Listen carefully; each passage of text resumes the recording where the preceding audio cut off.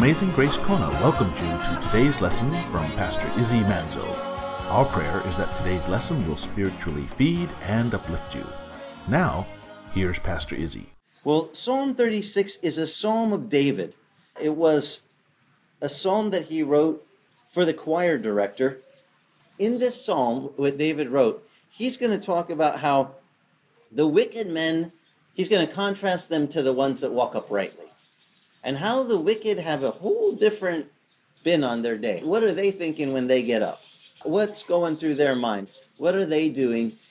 David knew that these fellows plotted against him. How did David get his calling to be the king? It wasn't because he was born into some heritage. In fact, in Jewish history, they actually didn't have kings for very long prior to this, because there was a first king. His name was Saul. And Saul was a man that was, it said he was very handsome. In fact, Saul means desirable in Hebrew. Now, he hands over the kingdom to the next fella, David, this guy. And this guy gets the kingdom because, as a young man, he stood up for Israel and he fought an enemy of Israel, the Philistine lord, Goliath. Remember when he took the sling and he went against him and said, "You come at me like I'm a dog? You have your stick." He was a shepherd boy. "You have your shepherd's staff and you have a sling." And he said, "No, I come at you in the name of the Lord God, and this day your head's going to be mine." And he threw that rock and it went straight into his head and he killed him. And eventually God would take the throne, and by sending the prophet to David, he would anoint David and say, "You're going to be the next king." Well, as soon as that happened, as soon as David was anointed to be the next king by God, what did Saul, who was still ruling the kingdom, do? Did he say, "Oh, come on over, I'll just get you my crown and I'll set you all up and let me show you around"? No. He went on a personal mission to kill David. He had his troops hunting David. David was on the run. So David knew the pain of having guys that were opposed to him. And I know that because I read this psalm. Let me read you this. Only 12 verses, this psalm, Psalm 36. It says, "Transgression speaks to the ungodly within his heart. There's no fear of God before his eyes, for it flatters him in his own eyes, concerning the discovery of his iniquity and the hatred of it. And the words of his mouth are wickedness and deceit. He has ceased to be wise and to do good. He plans wickedness upon his bed. He sets himself," it says, "on a path that is not good. He does not despise evil." So this man who is a man of wickedness, David describes as he is a man that has transgression speaking within his heart. And transgression is that fallen, sinful nature. David says, he's got that sinful nature speaking to him, inside of him. Our fallen nature is kind of, the Bible says, in the New Testament, calls it our flesh. It says our flesh is against our spirit, isn't it? It says, Paul said, on the one hand, with my mind, I want to do what's right before the Lord, and on the other hand, my body, with its fleshly appetites, is in opposition. So the very thing I want to do, I don't do. The very thing I don't want to do, I do. That's Romans chapter 7. I call it the do-do chapter. He said, I don't do this, but I do this, and I do this, don't know why I don't want to do. And he says, "Oh, wretched man that I am," he says, "who will set me free from this body of sin and death?" And what was his answer to that rhetorical question? "Thanks be to God through Christ Jesus our Lord." Christ came to set us free from that bondage of being ruled by our flesh. This fallen flesh can fight against God. Sometimes God will be saying, "Go help that person." You're like, "I ain't helping them. I don't like them." And the Lord's going, "Go help them." What's Jesus say? "If you want to be great in my kingdom, you have to learn to be the servant of all." But my flesh says, "Let me just serve the ones I like. I don't want to serve the ones I don't like. They're jerks. Why should I serve them? Just bring me the nice people. I'll serve the nice people." Jesus, you get some other guys to serve the jerks and all the mean people, right? Is that what he says to do? I wish. No, he says, you want to be great? Learn to be the servant of all. Even Jesus did that. Remember at the Last Supper when he got up from the table and he took off his robe and he put a towel around him? What did he do? He got a basin of water and a towel, and what did he begin to do? Begin to wash the disciples' feet. And they're like, "Wait a minute, you're the master. That's a slave's job." He said, that's right. If I'm the master, you call me master, and I'm doing this job, I'm taking the servant's role and serving you. As he did this, he went around and washed all their feet. He showed us that, even the rascals, you still have to be a servant. And he did it. Jesus did it. And he washes their feet, and he says, now I'm the master. If I do this and you're the servants, what should you guys do? But Jesus does stuff that, my mind has to go, wait a minute, I would watch all the guys I knew were going to stick with me. But David knew betrayal. He knew betrayal in deep ways. Even his wife will betray him at one point when he goes and starts dancing before the Lord with all his might. And Michelle will say, oh, David, David took off his kingly robes and he just put in his we call his underwear. He's dancing and if you read a King James Bible, it says he danced naked before the Lord. He said, I'm nothing. I'm just a man, humble. I came into this world with nothing. I'll go out with nothing. God is the one to be magnified. And his wife was, you're the king. You should be wearing your nice clothes. You should, this is a disgrace. The Bible says David was a man after God's own heart. He didn't care about making a big to-do, everyone look at me, I'm so great. He was more concerned with how God saw him. And so David set an example in that, and he worshiped the Lord. He didn't care. He's like, guys, God is worthy to be praised, and I'll worship him. But David also recognized that within the men that were fallen, these guys, that their nature, and I have a feeling he knew it because, well, I can tell you, I read this and I think, yeah. Let me show you something. He says, these guys, they have transgression speaking in their heart. And their transgression, their fallen nature is flattering them. Say, oh, you're so good. You're so good. You shouldn't have to go serve anybody. You should serve yourself. You should look out for number one. You deserve a break today. Don't go help those other people. And it says, concerning the discovery of their iniquity and the hatred of it. Well, our own sinful flesh will say, I don't want to discover my sin. I don't want to hate my own sin because then I'd have to change. If you saw your sin for what it is, if we really saw how ugly our sin is, we'd go, oh, I got to get away from that. That's terrible. You know what the irony is? I see God deliver a lot of people from certain areas of sin in their lives, and I find it really kind of interesting how he points it out to them. Oftentimes, someone will call me up and say, Pastor, did you know so-and-so is doing this heinous thing? I'm like, really? What are they doing? Well, I can't tell you. This is really bad. They're up late at night with their computer and they're doing things, and oh, it's terrible. And they start to tell me these things. I say, how do you know this stuff? Well, I was on my computer and I saw something from, something they posted, and I clicked on it and it went right to this bad X-rated website, and I'm pretty sure they're into bad stuff. Did you know this? You saw this? Yeah, I saw that website. It's terrible. What are you doing looking at the website? You're calling me to tell me that guy needs to stop looking at this stuff, but you're doing that stuff?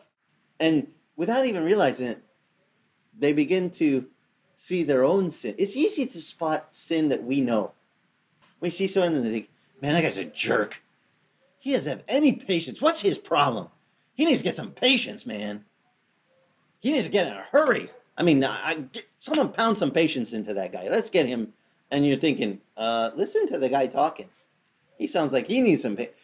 And God sometimes will do this to you. Have you ever noticed this? He'll point out your sin. You'll see it in someone else. Think, boy, that person's really harsh.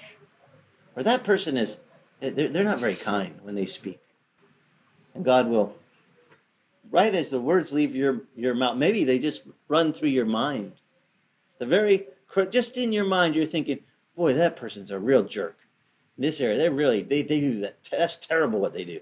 And right in that moment, has anyone ever had this happen where God just gives you that little tap on the shoulder like, what about you?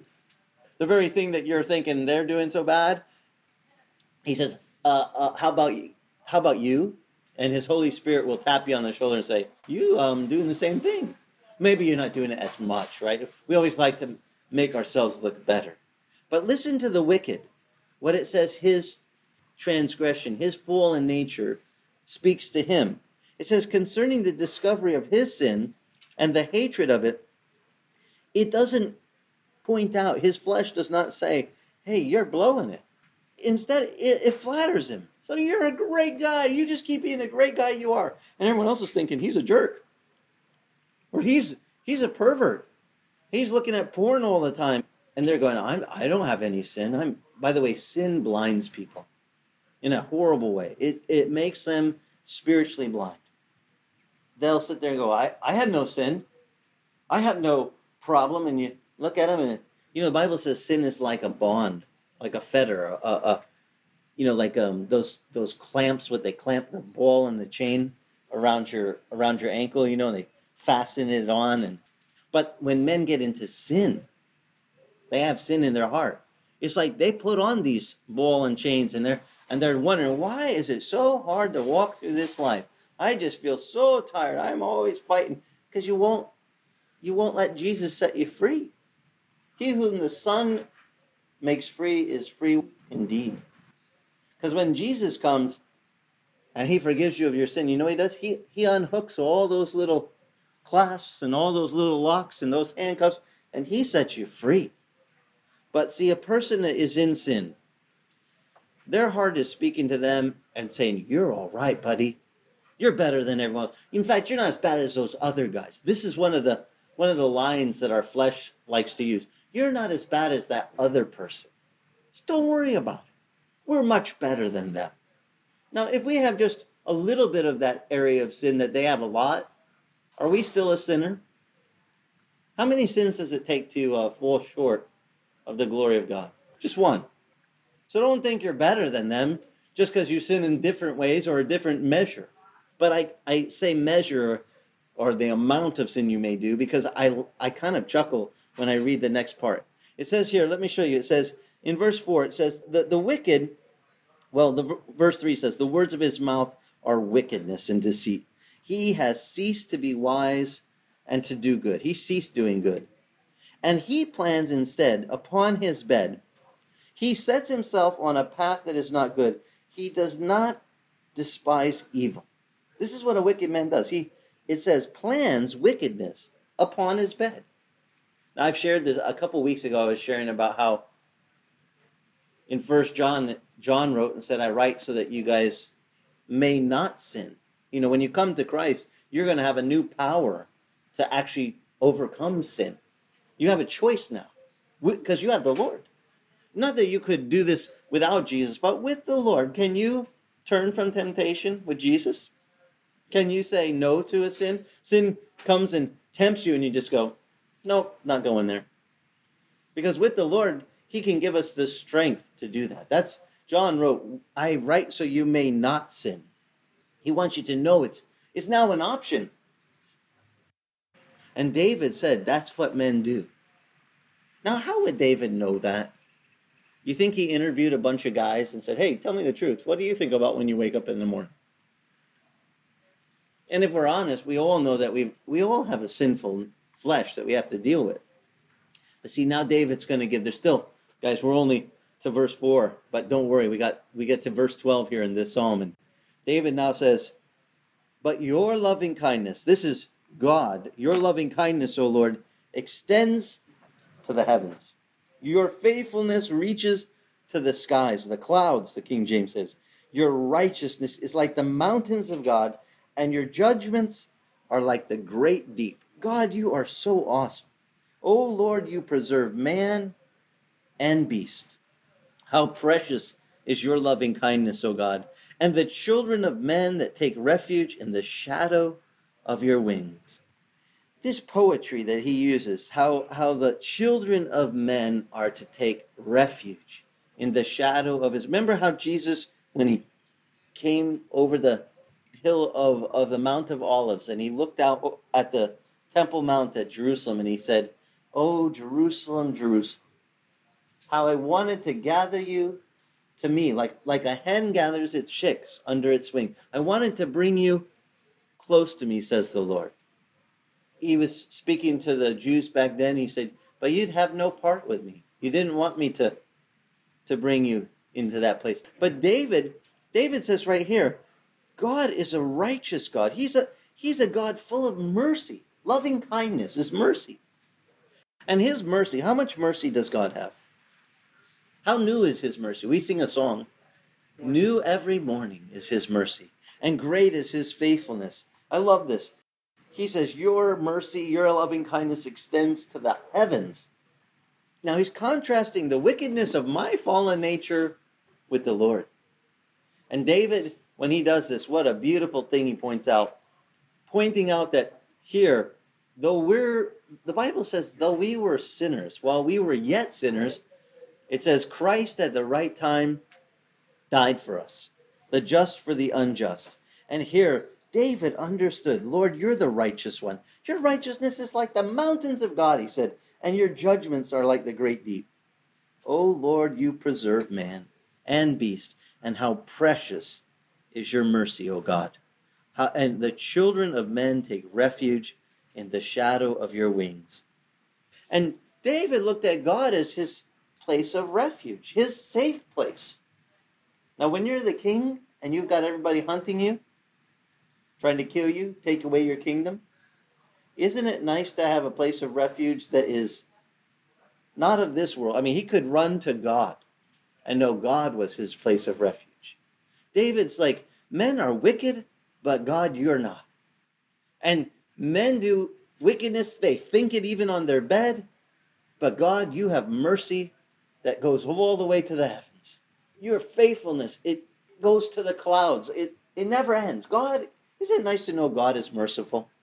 You know, if I'm going to preach to you the way the Bible would preach this psalm, it would be, yeah, wicked men do wickedness, but God has got a lot more mercy than they have wickedness. Do you think he ran out of mercy for all of the... He went, I've only got so much mercy, so I'm going to just dole it out to the ones I like. I don't have enough for everyone, so I've got to give it out sparingly. Some preachers, I think, they think that God somehow has a limit on how much mercy he's going to run out. I mean, he's not going to run out. David knew this. And David, listen to this. David says in verse 8, he says, that they drink their fill of the abundance of your house. The one who is precious in God's sight gets to drink their fill in the abundance of the Lord. And you give them to drink of the river of your delights. He says, for with you there's a fountain of life, and in your light we see light. In other words, when we're in your light, that's when we really have eyes that can see. How many of you heard of that fountain of life? That whole idea is given to us by Jesus, because Jesus told the woman at the well in Samaria.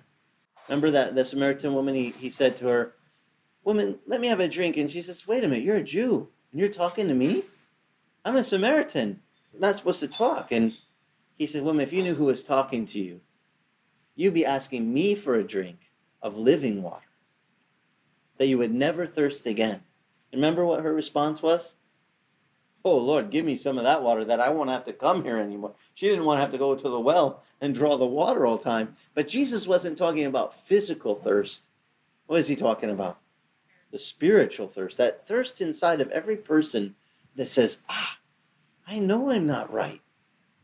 When it comes to sin, the Bible says all of us have sinned. My problem was, what do I do about it? One thing to recognize you have the sin, but how do you solve the problem? What do you do about when you have the sin? And that's what this psalm is pointing out. We have a God who says, come to me. I'd like you to take refuge right here, under my wing. I'd like to put my mercy, my covering over you. When you're not faithful, I'll be faithful. We need to teach people that even when they're not faithful, God stays faithful. He's always going to be there for them. Well, here, David now finishes this psalm. There's just a few verses left. He says, oh, continue your mercy, your loving kindness to those who know you, your righteousness to the upright in heart. Let not the foot of pride come upon me, and let not the hand of wickedness drive me away. And there the doers of iniquity have fallen.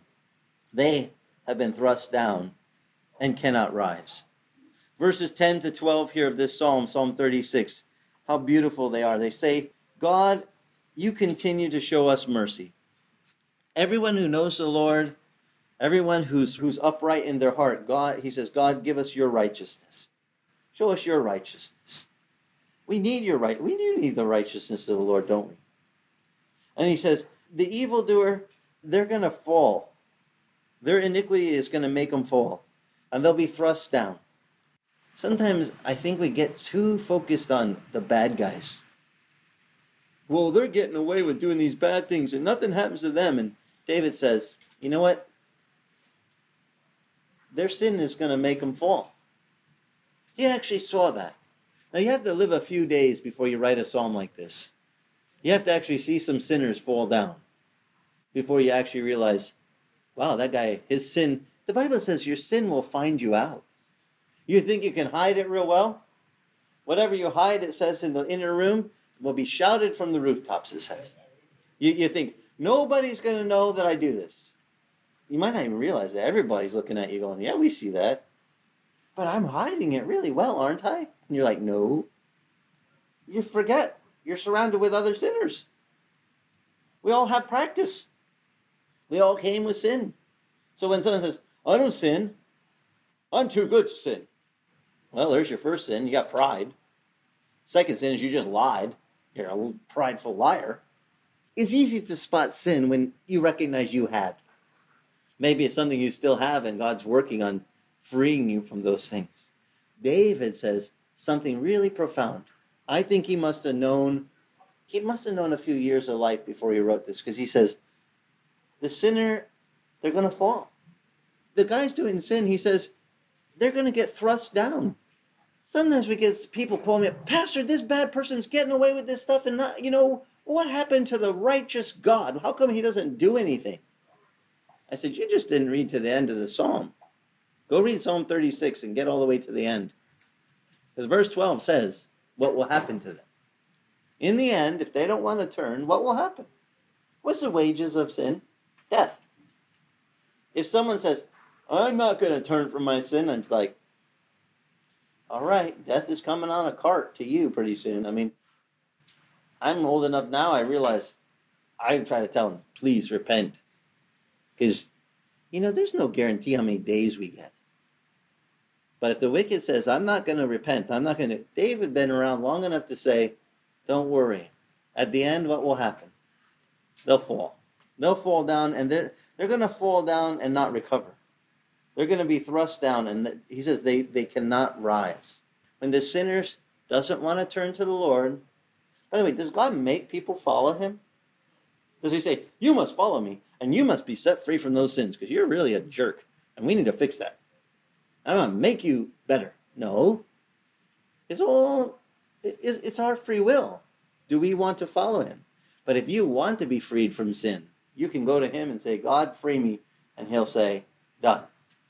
Let me take those shackles off. And I've seen people that have been addicted to heroin, LSD, some of the narcotics that people say are the harshest drugs to get free from, and they've cried out with just a heart to God, God, free me, heal me. Anyone heard of a testimony where someone has just been delivered, like instantly? They don't go through withdrawals, no DTs, no nothing. They just snap. They're healed. And God goes, let's go. And boy, the power that they know when you say, is God real? They're like, yes, he's really real. I was in this bad place and I was in such darkness, and Jesus just came and freed me. And he brought me into this thing, what David describes, that light that the Lord brings. Isn't it nice when the Lord lights your path? We were singing, thy word is a lamp unto my feet and a light unto my path. That's another psalm, by the way, 119. But way near the end, it says that God's word is a light unto our path. It's a lamp unto our feet. It lights the way and shows us how to walk. When Jesus came in the world, he said, I am the light of the world. If anybody wants to come out of darkness, he said, just come to me. Come to me. It's really nice when you get the light of the Lord in your life. It's so illuminating. It's so nice because, I don't know about you, but have you ever been stumbling trying to find something in the dark? And you're looking for it, How many have a pair of these glasses and you were using them and somehow you set them down and it was dark in the room and then you're like, where is it? Where'd they go? And they could be right on your lap.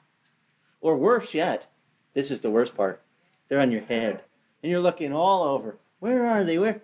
You finally give up. You go to the bathroom. I can't find those rotten glasses anywhere. And you look in the mirror and you realize they're riding right up on top of your head. But without that light, we don't see. So then we don't see the things that are plain as day right in front of us.